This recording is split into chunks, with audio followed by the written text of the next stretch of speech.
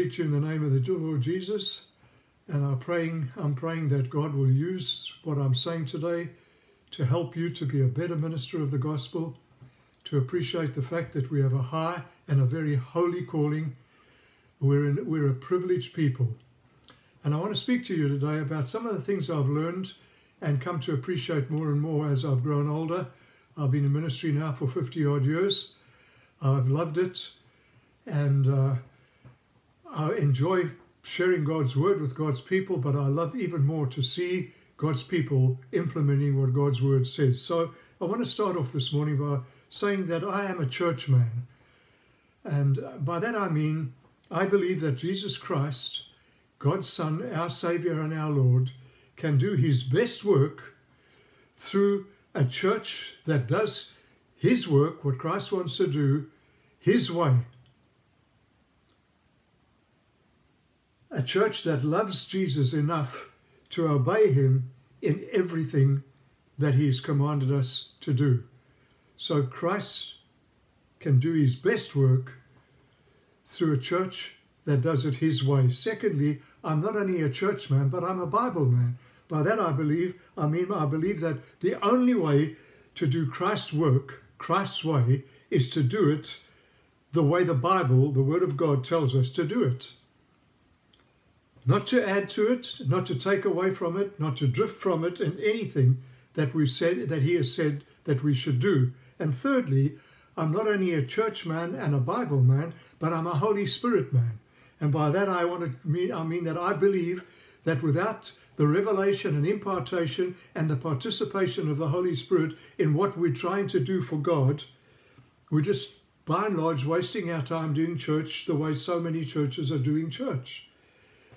His way, God's way, with God's involvement, the Holy Spirit's involvement in our lives, guarantees and always results in fruitfulness and effectiveness. God has ordained us, appointed us. He's designed us to be fruitful. He tells us that in John chapter 15, that God has appointed us to bear fruit. So God's way, with God's involvement, is fruit-bearing, and it's productive, and it's effective. And God wants his church to be that way, and that's why I'm saying the only way Christ can do his best work through us is for us to be doing it his way with his Spirit involved in it. So our high and holy calling is under tremendous attack today, like it possibly never been in the whole of human history. And that's why I've called this message today, Attacks on Our High and Holy Calling, the Dangers of Drift. Now that word drift is found in Hebrews chapter 2 verse 1. We've got to be careful not to drift away. And so I want to speak a little bit about that this morning. And so as I've grown older, as I've hopefully become more and more effective, mature in Christ, as I've grown up in Christ, the following scriptures have become more and more meaningful in my life. And I've been under such attack today in trying to present this message to you. This is about the 5th time I'm attempting to do it. I record it, I've had to scrap it. I feel like the devil is wanting to stop me from sharing what I'm sharing. So please open your heart and let God minister into your heart. So as I've grown older, some of the scriptures, I'm just going to pick parts out for the right now. We'll come back to some of them. But some of these scriptures have become more and more meaningful in my life as I've watched certain things. I've watched people that really seem to start out well. I've seen them drift away from what we have heard, as Hebrews 2 verse 1 tells us, speaking of the word of God, they've drifted away. I've watched others that ignore or neglect the word of God, as Hebrews chapter 2 verse 3 tells us. I've seen others turn away, as Hebrews 3:12 tells us, and others harden their hearts about certain truths and against people, as Hebrews 3:7 and 15 tells us. I've seen others as fall short of what God wants us to do. Hebrews 4:1 tells us. I've seen others draw back, as Hebrews chapter 10 verses 38 and 39 speaks of. I've seen people fall short through bitterness, as Hebrews 12:15 speaks of. And I've seen others, and this is tragic too, I've seen others twisting the scriptures to their own destruction as 2 Peter chapter 3 verse 16 tells us. And so the Bible warns us in these last days that we are under a tremendous attack, and it's going to be coming more and more subtle. So I want to read a few scriptures to you this morning. The first one is found in 2 Peter chapter 1 verses 19 through to 21, and then I'll pick up in chapter 2 after that. It says this in Hebrew, it says 2 Peter 1 verses 19 to 21. And we have the word of the prophets made more certain. Now the word of the prophets is the word of God. And you will do well to pay attention to it as a light shining in the dark place until the day dawns and the morning star rises in your hearts. And then he says, above all, you must understand that no prophecy or of scripture came about by the prophet's own interpretation. So he's saying these are prophets who, by the inspiration of the Spirit of God, wrote the word of God. It's recorded for us. They recorded what God wanted. And so he says, we must understand that no prophecy of scripture came about by the prophet's own interpretation, for prophecy never had its origin in the will of man, but men spoke from God as they were carried along by the Holy Spirit. This is speaking to the word of God given by true men of God, the Holy Spirit working into and through these people, recording the word of God. And then he goes on to say in 2 Peter chapter 2, verse 1, but there were also not only these true prophets that God's word came through, but there were also false prophets among the people. Just as there will be false teachers among you.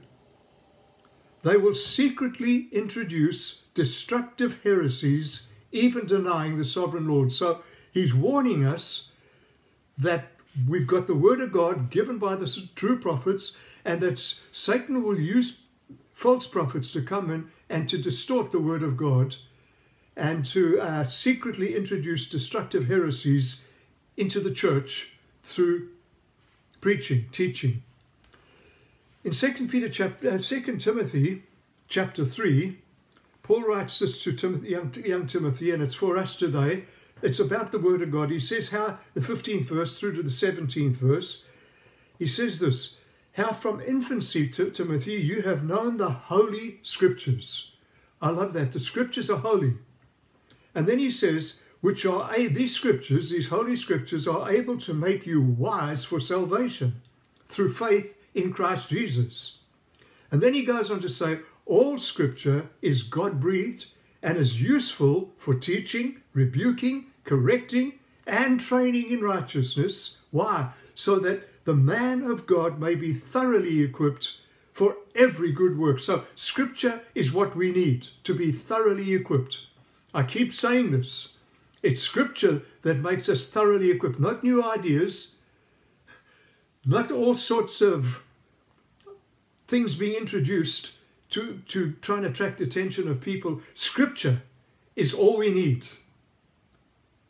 We know that it has to be empowered by the Spirit of God, but it's scripture. So once again, the scriptures are God-breathed for all that we need to be thoroughly equipped as God leaders. And then he goes on to say in 2 Timothy chapter 4, verses 3 and 4, but the time will come when men will not put up with sound doctrine. Instead, to suit their own desires, they will gather around them a great number of teachers to say what their itching ears want to hear. They will turn away from the truth and turn aside to myths. So again, scripture, empowered by the Spirit of God, but the devil in the last days will send in people to distort the truth.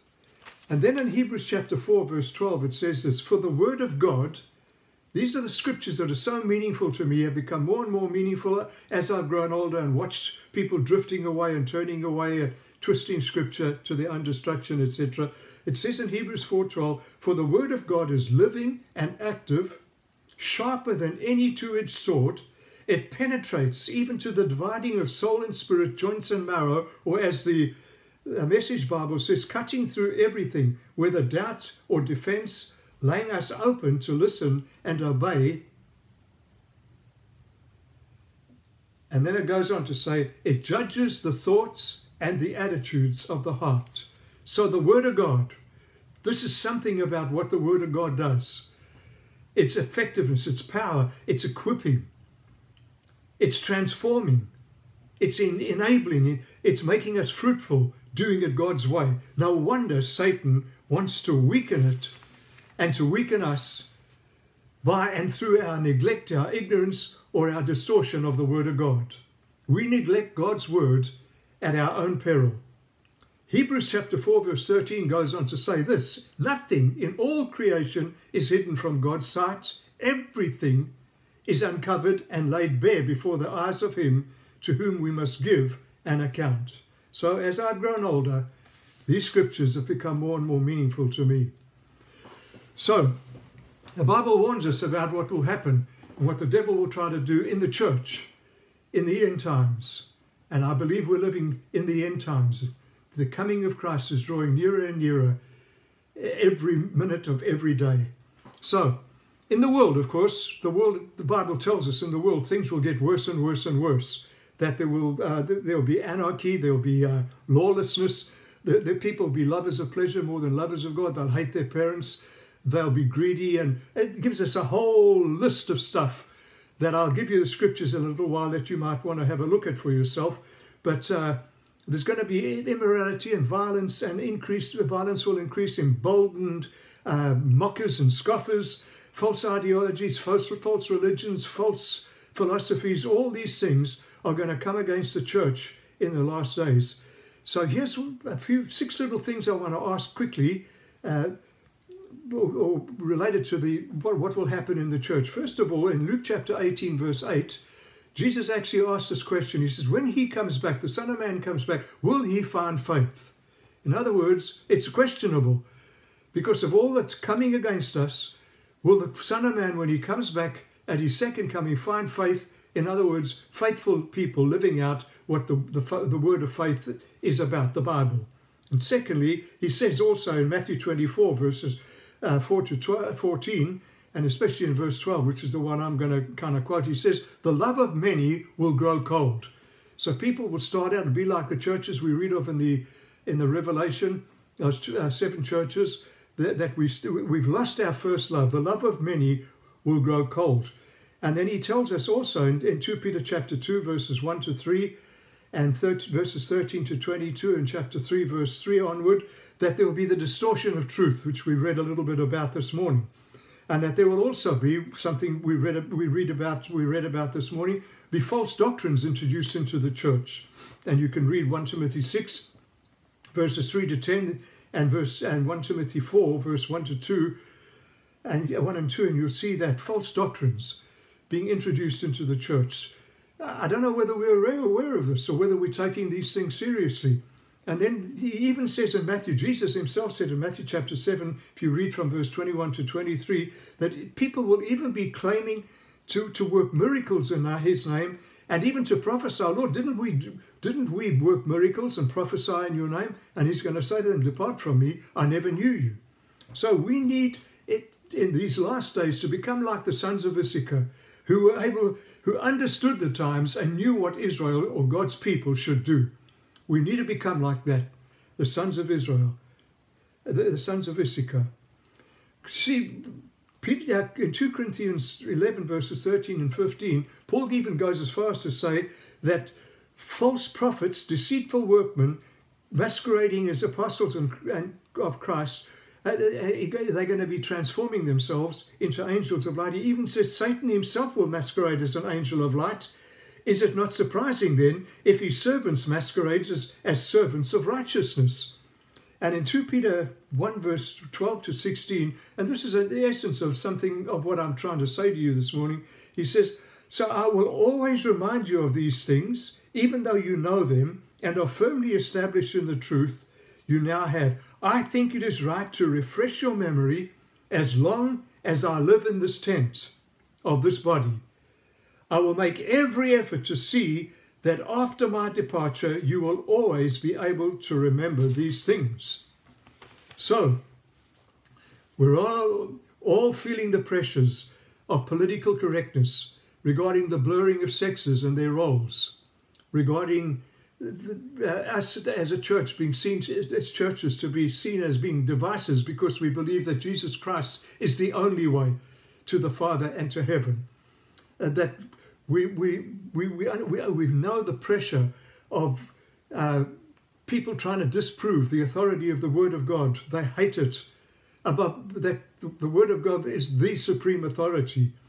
We feel the pressure of what people want, their preferences, their prejudices, their preconceived ideas, their demands. We feel the pressure of what the church should be allowed to do and shouldn't be allowed to do. All these things are coming against us all the time. The so-called online meetings, or the online church where you don't have to put yourself out and be with God's people and have fellowship. You can just switch on and off through the media. We're all feeling those pressures of the so-called freedom that comes from all the demands that people are offering us alternatives so we don't have to commit ourselves to Christ. And then add to that the progressive, so-called progressive / liberal theology and all the new ideas and the innovative, non-biblical and more often anti-biblical patterns and principles that are being tried and experimented with in the body of Christ today. All of these are increasing and will not go away until Jesus comes back. And so what shall we do about these things? What are these reminders? Peter says, I want to remind you. Twice he says that. Paul tells us he wants to remind us. Well, here are some of the things, just very briefly, I want to share with you quickly. First of all, let's get back to the Word of God in our preaching and our lifestyle. The whole counsel of God, not parts of it, is Acts chapter 20, verses 20 to 31. Paul said to us, I've not hesitated to proclaim to you the whole counsel of God. Let's get back to the whole counsel of God, preaching the Word of God and living it out in our everyday life. And secondly, let's get back to teaching that true love for Christ. Listen to me, please. That true love for Christ expresses itself through obedience to his commands. Jesus actually says, whoever has my commands and obeys them, he is the one who loves me. If anyone loves me, he will obey my commands. He who does not love me will not obey my commands. So love for Christ, true love, expresses itself for obedience, not singing songs, saying, I love you, Lord, and I lift my hands. It's obeying Christ. In 1 John 5, verse 3, he says, this is the love for God. This is love for God, to obey his commands. And he said in 1 John chapter 2, verses 4 and 5, he says, the man who says, I know him, but does not do what he commands is a liar. That's strong. And the truth is not in him. But if anyone obeys his word, God's love is in him. And so it goes on.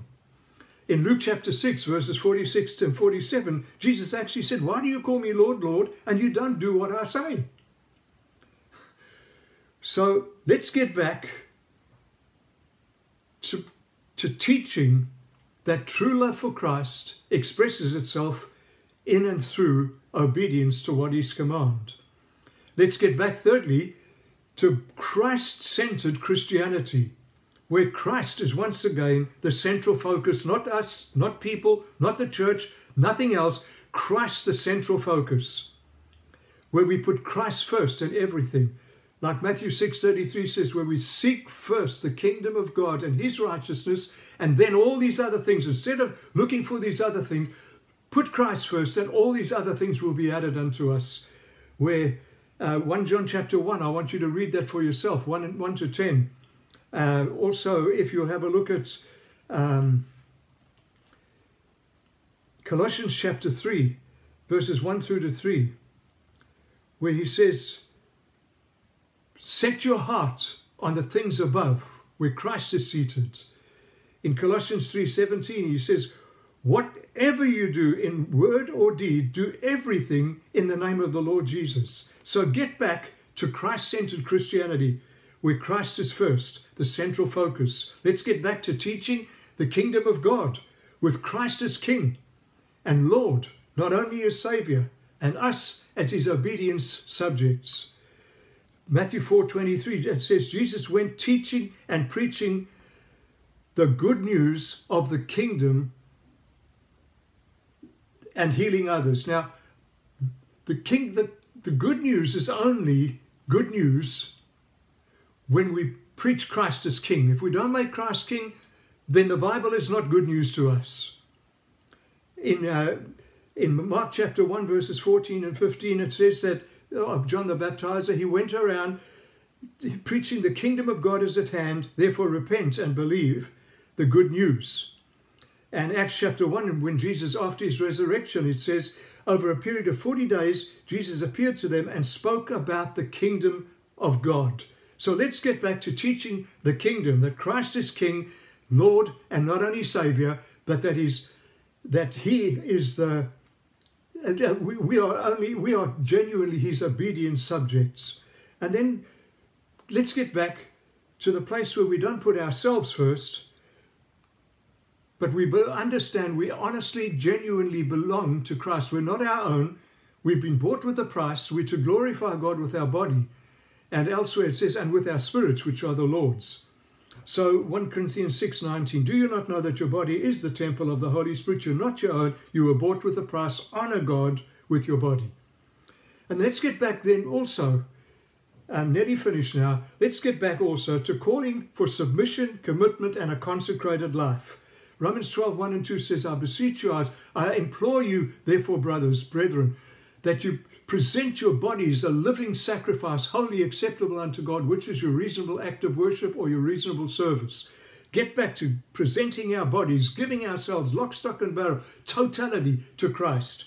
Luke chapter 9, verse 23 says, if any man will follow after me, he has to forsake himself, follow after me, give up, deny himself, etc. And then also in Matthew chapter 10, verse 37, he actually goes as far as to say this. This is Jesus, love incarnate, saying, if any man loves his father or mother more than me, it's not good enough for me.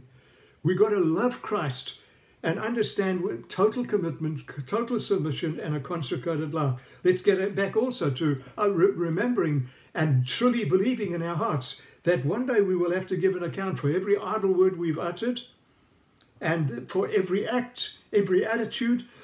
Excuse me. Matthew 12:36 says every idle word one day we will have to give an account for. Those things we just thought we'll get away with. We've got to get back to understanding we're going to give an account for that. 2 Corinthians 5:10 tells us we'll all appear before the judgment seat of Christ, and there we will receive our rewards according to what we've done. All the opportunities God's given to us. You can read more about that in 1 Corinthians chapter 3, verses 10 through to 21.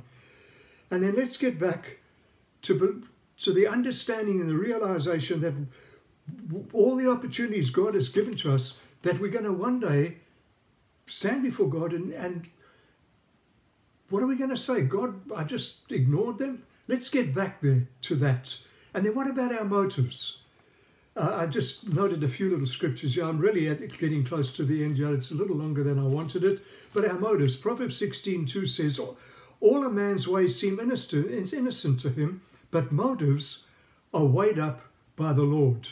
Hebrews 4 tells us the word of God judges thoughts and attitudes of the heart. Matthew 1:17 says, some preach Christ even out of selfish ambition, not sincerely. God's going to look at our motives. Why are we doing what we're doing?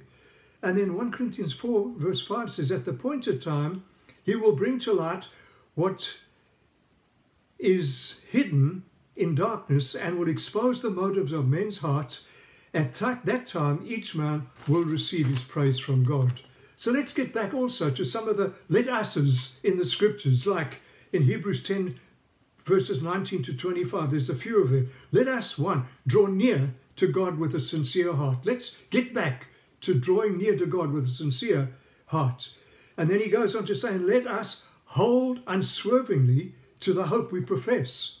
Hold unswervingly to the hope we profess. And then he says, and let us consider how we may spur one another on toward love and good deeds. Spur each other on. And then he says, let us not give up meeting together, And then let us encourage one another, and all the more as you see the day approaching. So let's get back to what Mary said to those people at the wedding feast of Canaan when they ran out of wine. Whatever he tells you to do, let's do it.